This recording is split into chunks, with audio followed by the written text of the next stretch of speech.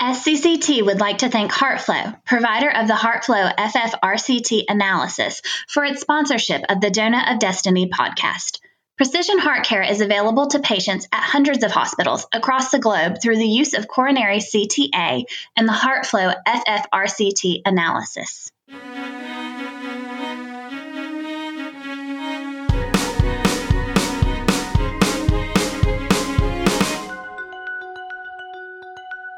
Hello, listeners, and welcome back to the Donut of Destiny, the podcast on all things cardiac CT for anyone interested in cardiovascular imaging. My name is Praveen Ranganath with radiology at Massachusetts General Hospital in the United States. Today's episode will be a little different than usual. If you'd allow me, I'd like to take a few minutes to discuss a recent publication focused on cardiac CT that has created a lot of discussion. As physicians, we need to ensure that our patients are properly informed and are provided the best opportunity to realize their healthcare goals. As cardiac imagers, we are stewards for the judicious use of cardiovascular imaging. It is therefore our responsibility to provide our expertise on the benefits, the risks, the science, and the culture behind cardiovascular imaging to help our patients reach their healthcare goals. On March 15th, 2021, the JAMA Internal Medicine patient page published an article titled, "Should I Get a Coronary CT Scan?" For context, the patient page is designed for our patients to access understandable answers to health questions from scientists and physicians in the field. For this effort, I applaud JAMA Internal Medicine for creating this platform to help our patients stay informed and make the best decisions for them. However, this is where my praise for this publication ends. The publication opens with a nicely colored table containing information on calcium score CTs and coronary CTAs, which is then followed by text that answers several sub-questions. The table has several problems in its technical description of cardiac CTs. The table states that there are two different types of coronary scans that take place in a standard CT scanner. While this statement doesn't take into account the specific need for an ECG gating capable scanner, I won't take much issue with this because patients need not know this information to make an informed decision. The next lines of the table state that a coronary CTA visualizes blockages in the coronary arteries and uses intravenous chemical dye. Okay, I will take issue with this because it oversimplifies the utility of coronary CTA. Coronary CTAs provide far more information than just blockages. It includes information about coronary anatomy, plaque characteristics, cardiac morphology, potentially cardiac function, valvular anatomy, pericardial anatomy, and adjacent non-cardiac structural anatomy. Furthermore, the term chemical dye as a substitute for iodinated contrast agent is unnecessarily reductive and creates apprehension. I'll address the remaining issues I have with the table in my breakdown of the accompanying text in the publication. So, the text attempts to answer four questions. What are the potential benefits of a coronary CT? What are the potential harms? What are the alternative choices? And what should a patient know about independent heart scan clinics? Okay, so regarding the potential benefits, the publication does little beyond stating that a calcium score CT measures the calcium and a coronary CTA visualizes blockages. So here are a few things I noticed were absent from the list of potential benefits. Calcium scoring is a powerful risk stratification tool in predicting adverse outcomes in appropriately selected patients. Calcium scoring provides incremental value over traditional risk scoring methods such as the pooled cohort equations. Coronary CTA reduces heart attacks in symptomatic outpatients compared to standard of care. And, data supporting these claims derive from the MESA study, the Heinz-Nixdorf recall study, the Framingham Heart Study, the Jackson Heart Study, multiple sub-analyses of the CAC Consortium, the Scott Heart Trial, and several meta-analyses on outpatient coronary CTAs. I'll go out on a limb here and say that most cardiac imagers are very familiar with these data and these conclusions. So it is a bit disingenuous to exclude this information from the so-called potential benefits section of this publication. Okay, so next, the potential harms. The publication identifies 5 potential harms: increased worry, over-testing/over-treatment, radiation exposure, dye reaction, and extra cost. All right, let's start with increased worry. The publication states that discovering plaque or calcium has been associated with increased worry without proven benefits. All right, so there is some merit behind this statement in regards to calcium. No randomized controlled trials have been completed to date evaluating the impact of calcium scoring on adverse outcomes, and only observational studies have demonstrated improved statin adherence. However, a few rhetorical follow-up questions. Does an accurate risk prediction tool also need to demonstrate improved outcomes? What randomized control level data do we have to support improved outcomes for clinical risk scoring tools?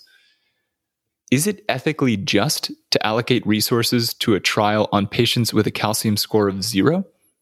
All right, and regarding plaque and CTA, the statement regarding no proven benefits is false if you believe the Scott-Hart data and meta-analyses including these data, which show fewer myocardial infarctions compared to standard of care. What's more, patients are often most concerned about whether they actually have heart disease. Coronary CTA is the best non-invasive test to address a patient's concerns, as it directly visualizes plaque in the coronary arteries. This is what heart disease is. Risk prediction tools and stress testing have utility, sure, but they do not directly visualize that plaque. Moreover, the extremely high negative predictive value of CTA and the reassurance of a normal scan makes a meaningful difference to patients. Okay, the next potential harm, over-testing/over-treatment. There are data both supporting and opposing the idea that cardiac CT results in increased downstream testing. For example, a meta-analysis of the major acute chest pain trials does demonstrate more invasive angiograms and more revascularizations following cardiac CT versus standard of care. The data from stable chest pain trials is a little less clear-cut. Scott-Hart demonstrated less downstream testing versus PROMISE that demonstrated more. Insurance claims data largely do not support the claim that cardiac CT leads to more downstream testing. Thus, it is overgeneralizing to claim that cardiac CT results in overtesting and overtreatment. The next potential harm, radiation exposure. The publication claims that coronary CT involves relatively high risks of radiation and that repeated radiation exposure has been linked to negative health effects, including increased cancer risk. Okay, lots to unpack here. Let's address this relatively high radiation business first. Almost 15 years ago, delivering an average effective dose of 10 to 15 millisieverts was commonplace with the use of 16 to 64 slice scanners and retrospective ECG gating. CT technology has advanced tremendously since that time, with much more sensitive and numerous detector elements, more advanced tube current modulation techniques, and more sophisticated image reconstruction algorithms. Today, average doses from coronary CTAs typically lie around 5 millisieverts. At my facility, it's not uncommon to perform a 1 to 2 millisievert coronary CTA. For reference, the annual background radiation dose is around 3 millisieverts. Low-dose lung cancer screening CTs average around 1 to 2 millisieverts. Oh, and calcium scoring CTs deliver less than 1, oftentimes less than 0.5 millisieverts. On the other hand, a Tech-99 myocardial perfusion scan averages around 10 to 15 millisieverts. So let me rephrase this. The radiation dose from a modern-day coronary CTA is a fraction of that from a nuke scan, which is still the standard of care in chest pain workup at many facilities. So if anything, coronary CTA doses are relatively low, not relatively high. And now, about this negative health effects and increased cancer risk.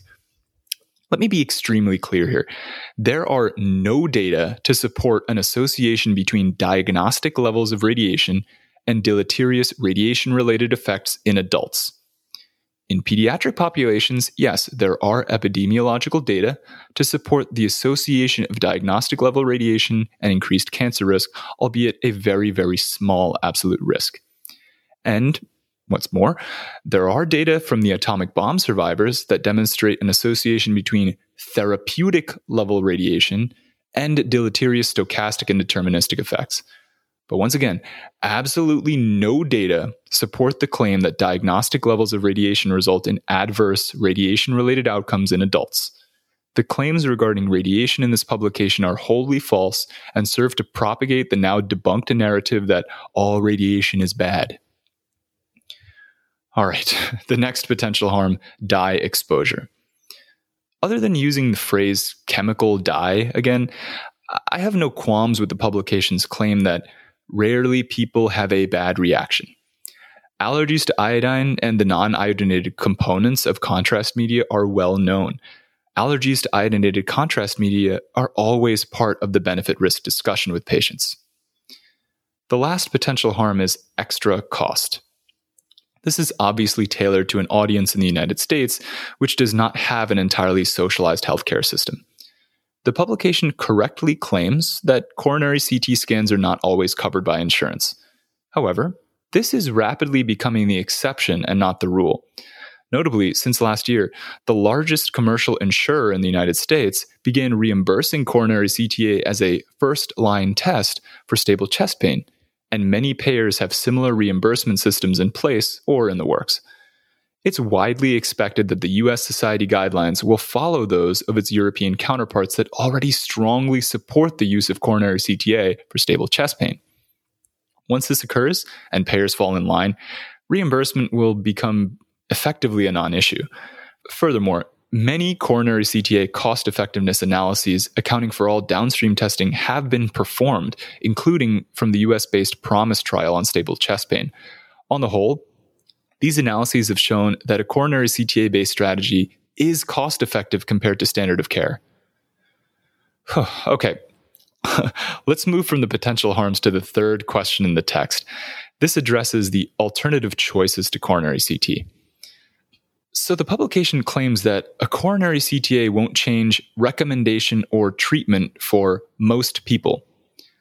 This claim is largely true, especially if by most people, the implication is greater than 50% of patients. But, I ask you to consider these examples from the ischemia and SCOT-HEART trials.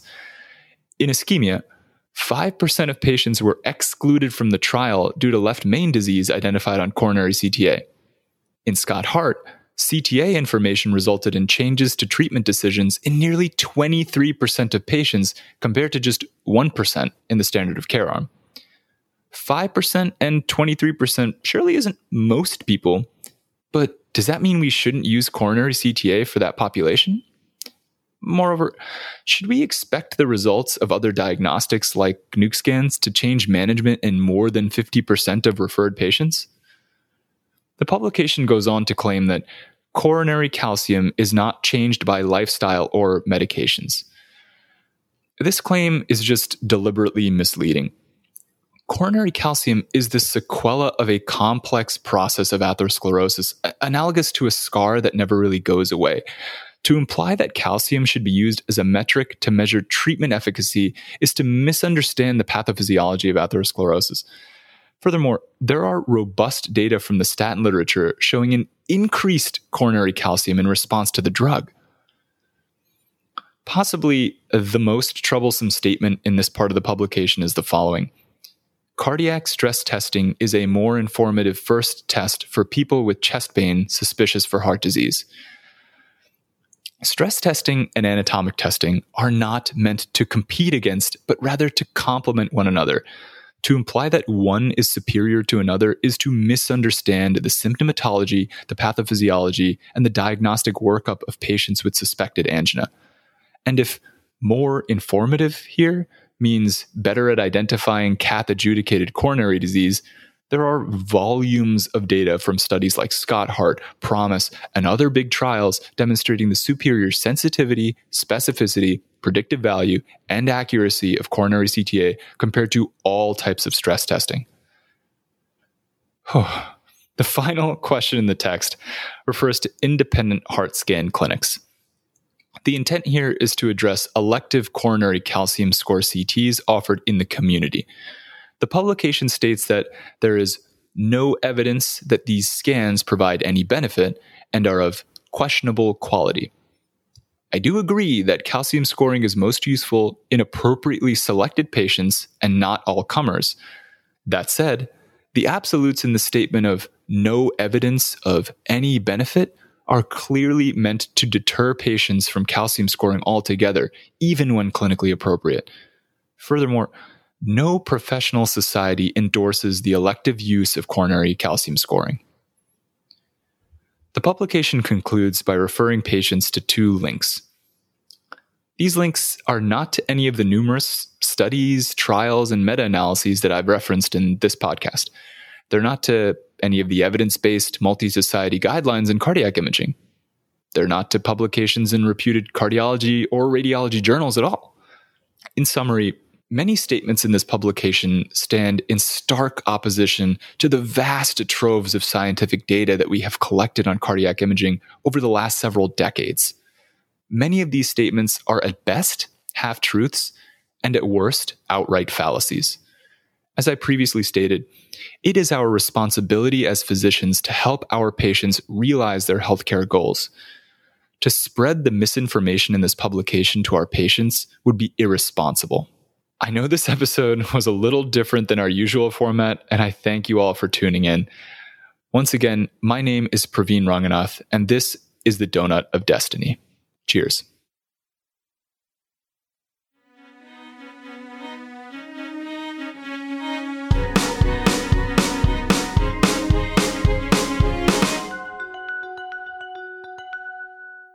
Thank you to our sponsor, HeartFlow, for their support of this podcast. HeartFlow is working to help clinicians across the globe recognize that coronary CTA is central to delivering precision heart care to patients. HeartFlow is revolutionizing precision heart care with the HeartFlow Analysis, a non-invasive, personalized cardiac test that combines 30 years of human ingenuity and advanced technology. To learn more, visit www.heartflow.com.